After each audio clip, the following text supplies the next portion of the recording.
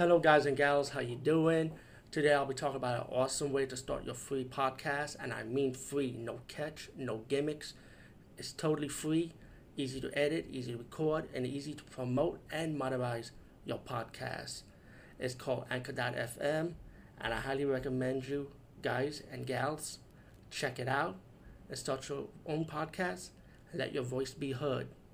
And also, don't forget to listen to Wild Dog Podcast and tell them that I sent you and that you hear it from me. So you get more people to join Anchor.fm. You will not be disappointed because they will also put your podcast in other platforms and then make it very, very much easier for you. Have a great day, everybody. Hey everyone, how you doing, guys and gals?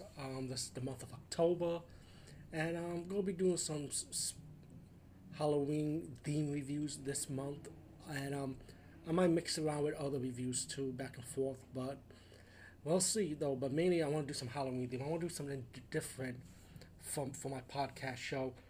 Excuse me.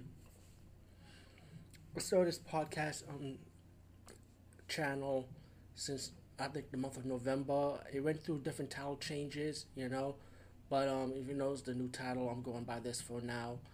I want something that stands out and that represents my area. So I think this title is a great way to go. The Trick or Treat Show of the Bronx, and this is the right timing for it too.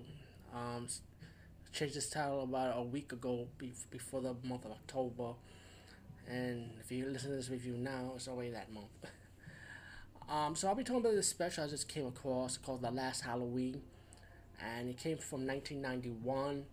I never heard about it, so I went through YouTube, and I did watch it on YouTube, public domain, I guess, right? Because I don't know any other release of this special.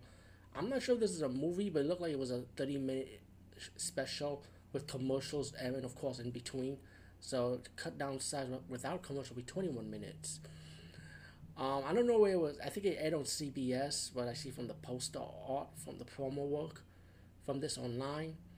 And The Last Halloween is about these two children, a brother and sister. Their father's fat candy factory is kind of like draining it needs water, pretty much to make candy and stuff.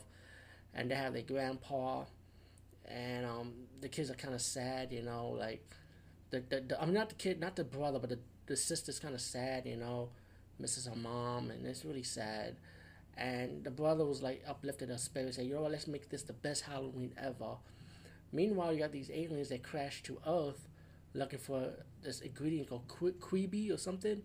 And once the kids come across these aliens, you find that Quibi is really candy in their planet of Mars.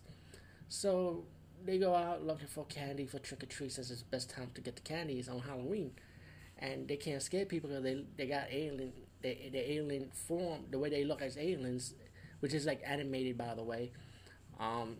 It's Halloween, so they think it's costume. Meanwhile, you got this villain, which is a female villain with a right-hand man, played by Richard Moore of Night Court fame. Or if you're a horror movie fan, you might remember him as the villain in the movie called Evil Speak. What this woman is doing, she wants to get the fountain of youth, like draining the lake from the town so she can look young. When one of the aliens got kidnapped by the henchman of the female henchman played by Richard Moore, the brother and sister ended up saving the alien, and they went to their father, and the woman got arrested pretty much. And the aliens got their candy, and the alien gave the little boy the crystal, and the aliens went home, and the boy's kind of sad because the lake is drained out and it's pretty much too late to save the candy factory. But because of that crystal, he threw it, and the crystal ended up bringing the lake back. So you got a very happy ending. This is a wonderful special, very well acted, very family friendly. There's nothing scary about it except for Richard Moore, how he looks. But, it's very family orientated, and I'm glad I heard about it.